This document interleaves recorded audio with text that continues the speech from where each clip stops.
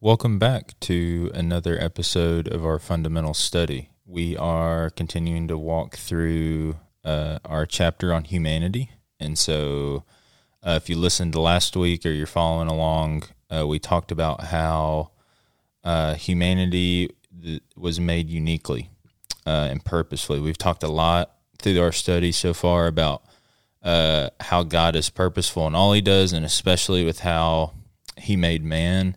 And so we're really starting to unpack this idea of uniqueness. So we looked in the end of Genesis 1 and beginning of Genesis 2 and saw that we were created with unique responsibilities, right? Like be fruitful and increase in number, fill the earth and subdue it, rule over all the creatures, eat what I've provided for you. And then we saw how we were also uniquely created there in Genesis 2, that God formed us from the dust of the ground and breathed into us the breath of life. So we were also uniquely created. Genesis 1:26 kind of does a really good job of summarizing what we've covered so far. God said, "Let us make mankind in our image." So in image, we are uniquely related to God, and let us make man in our likeness, so uniquely related to the rest of creation. So that's kind of what we started to unpack in our first session on humanity. And so we're going to really start to dive into that a little bit more here in session 2, talking about how we were created soulfully. And this is really specifically what we're meaning by the fact that we were uniquely created, that we were created soulfully. And we're not going to dwell on that too much for the sake of this study. So we're going to just kind of briefly cover that and then talk about really the importance of knowing this for our sake right now, is that our souls are in need of an invasion of the Holy Spirit and a transformation through the blood of Christ. And so that's kind of the layout where we'll cover in our time together.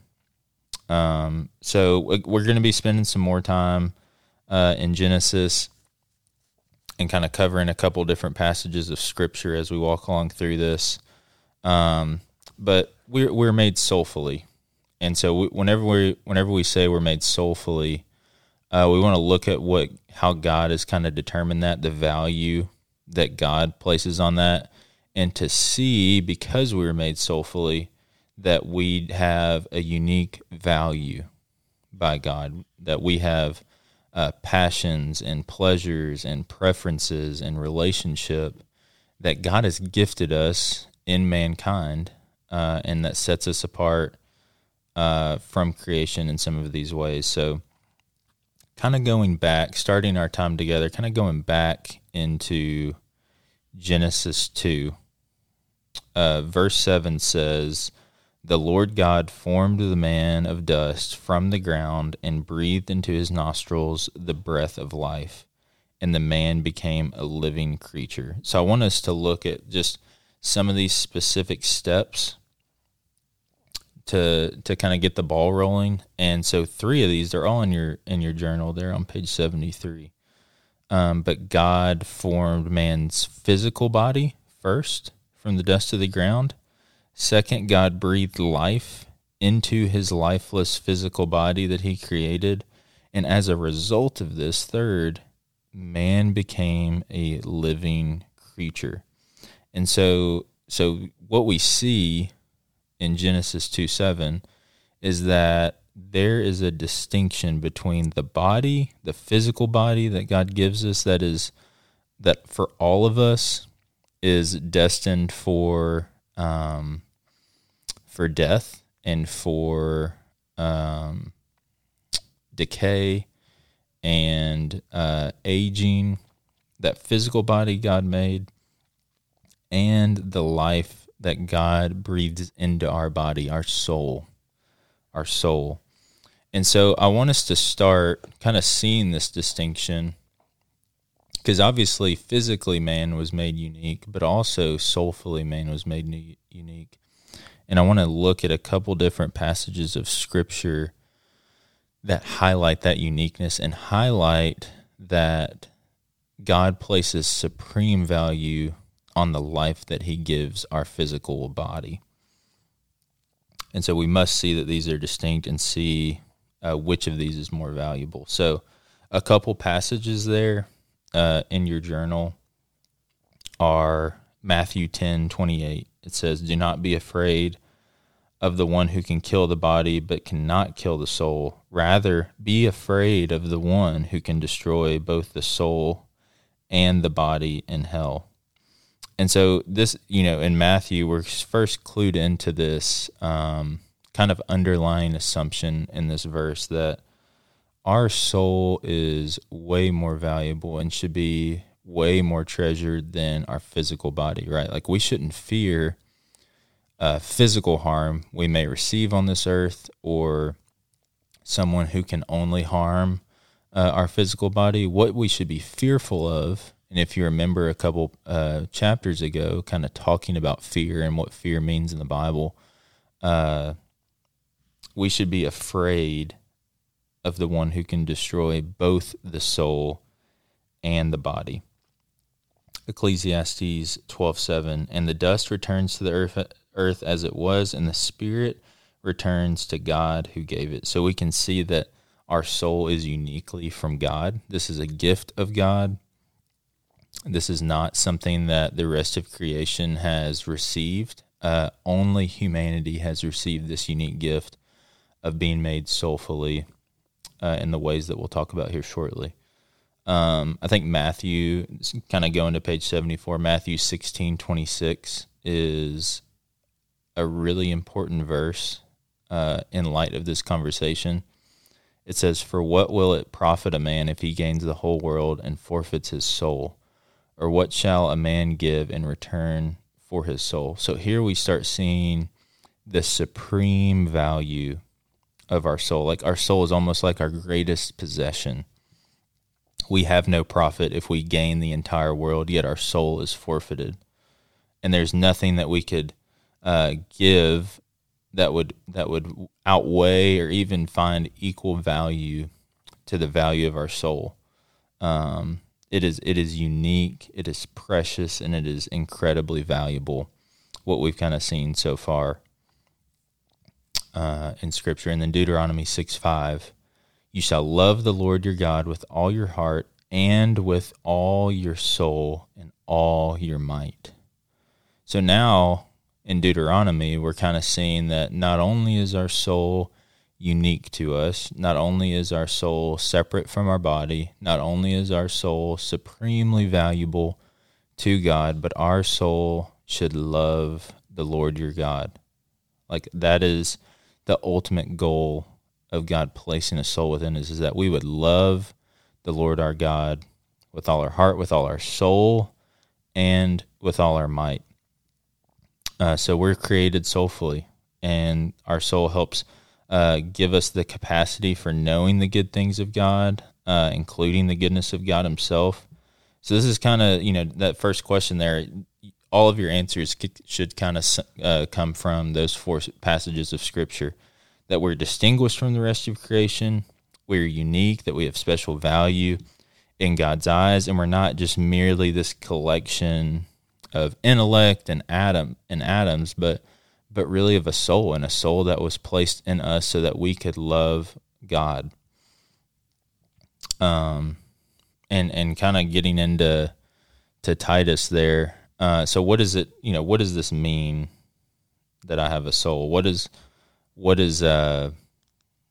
does this start applying into our everyday life? And something that we have to address first and foremost is that our mind and our consciousness is connected.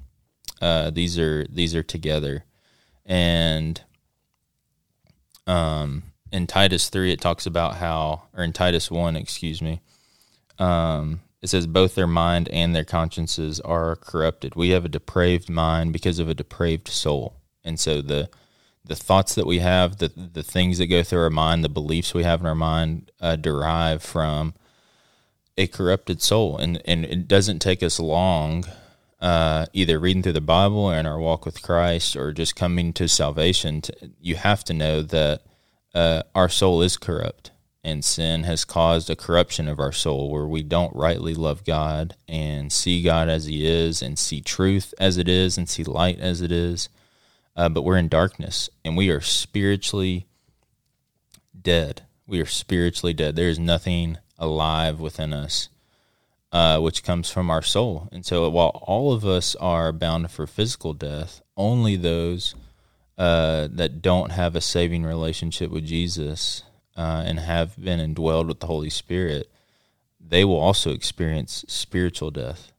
They will also experience spiritual death. And so this is kind of where I would encourage you to spend a lot of time in your 242 groups and in your own study, is kind of this effect of a corrupt soul and from sin, and how through the saving work of Jesus and the blood of Christ that our soul is redeemed and renewed. And that's kind of where I want to take our time together. But that quote there from C.S. Lewis, just kind of trying to highlight the uniqueness of our soul.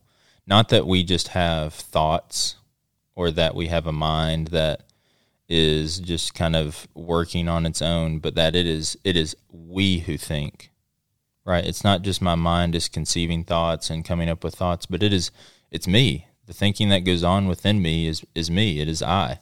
It was I at the beginning of my life. It is I today, and it will be I through all of eternity, because of the soul that God has given me. This is what the Bible means when it tells me that I have a soul, that it is I, it is me. I'm a person. I'm uniquely created in the image of God.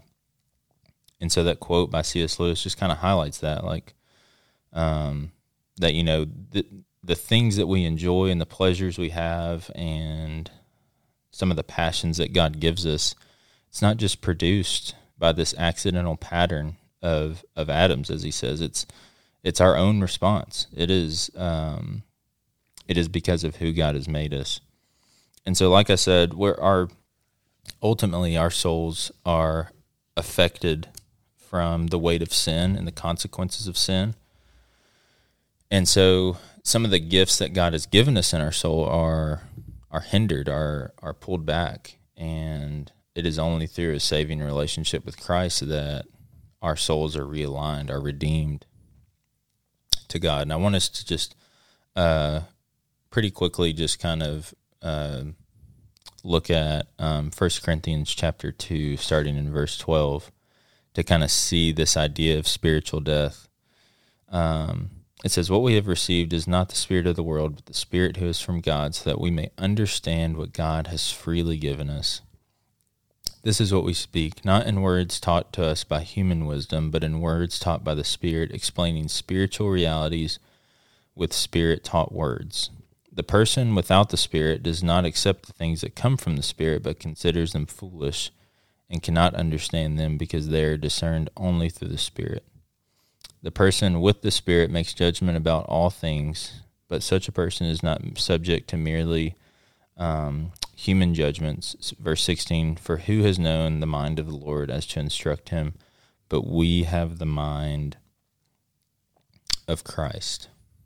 And so this is a great passage that just highlights that we are spiritually dead. Like if you are apart from Christ, you are spiritually dead. You cannot understand spiritual truths, cannot perceive truth rightly from God. And as a result of that weight of sin on your soul, that the rest of your body, the rest of your thoughts, the rest of your actions are affected by that, deeply affected by that. And while that the soul is unique in our bodies in this way, it is also unique in the fact that we have the opportunity to be saved through what Jesus has done for us on the cross. And Paul talks about kind of this process in Romans 12:12. "Do not be conformed to this world, but be transformed by the renewing of your mind, that by testing you may discern what is the will of God, what is the good and acceptable and perfect will of God." And so transformed by the renewing of your mind. And we know that, like we mentioned just a little bit ago, our thoughts and some of the things in our mind are not just because there's something wrong with our mind, but that there's a deeper problem in the depths of our soul where we are bent away towards the truth and goodness of God. And it is only through this transforming, renewing work that we have the opportunity to be redeemed, that we are renewed. We are brought back into the original image that God created us to bear. And so I encourage you to just really chew and dwell on that truth in your groups. This idea of just being, made with a soul, made uniquely as humankind is a little heavy and can be easy to get a little lost. But I hope that ultimately this is pointing you to see that uniquely compared to anything else God created, that we are His, and that God has a deep desire to have unity and communion with us as His people.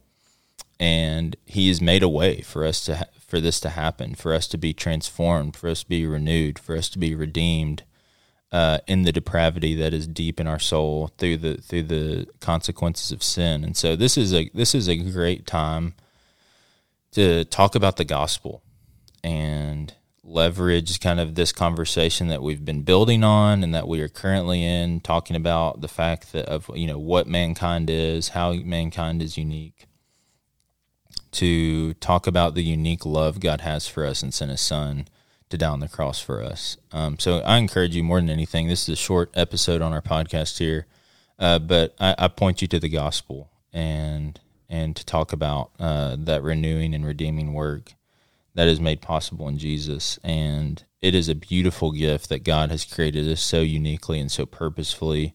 And so we are so valued in God's eyes, right? Like that is such a huge part of seeing that we're created with a soul, is that we have this unique value that is supreme compared to creation.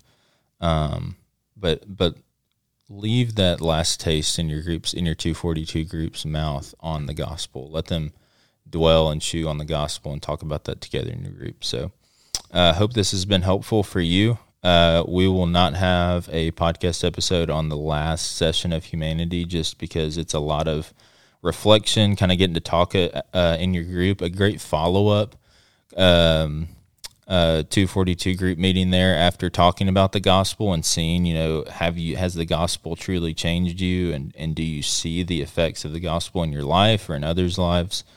And are you using your body, the body God gave you, to bring God glory? Is your soul anchored in sin, or is it anchored in the truth and righteousness of God?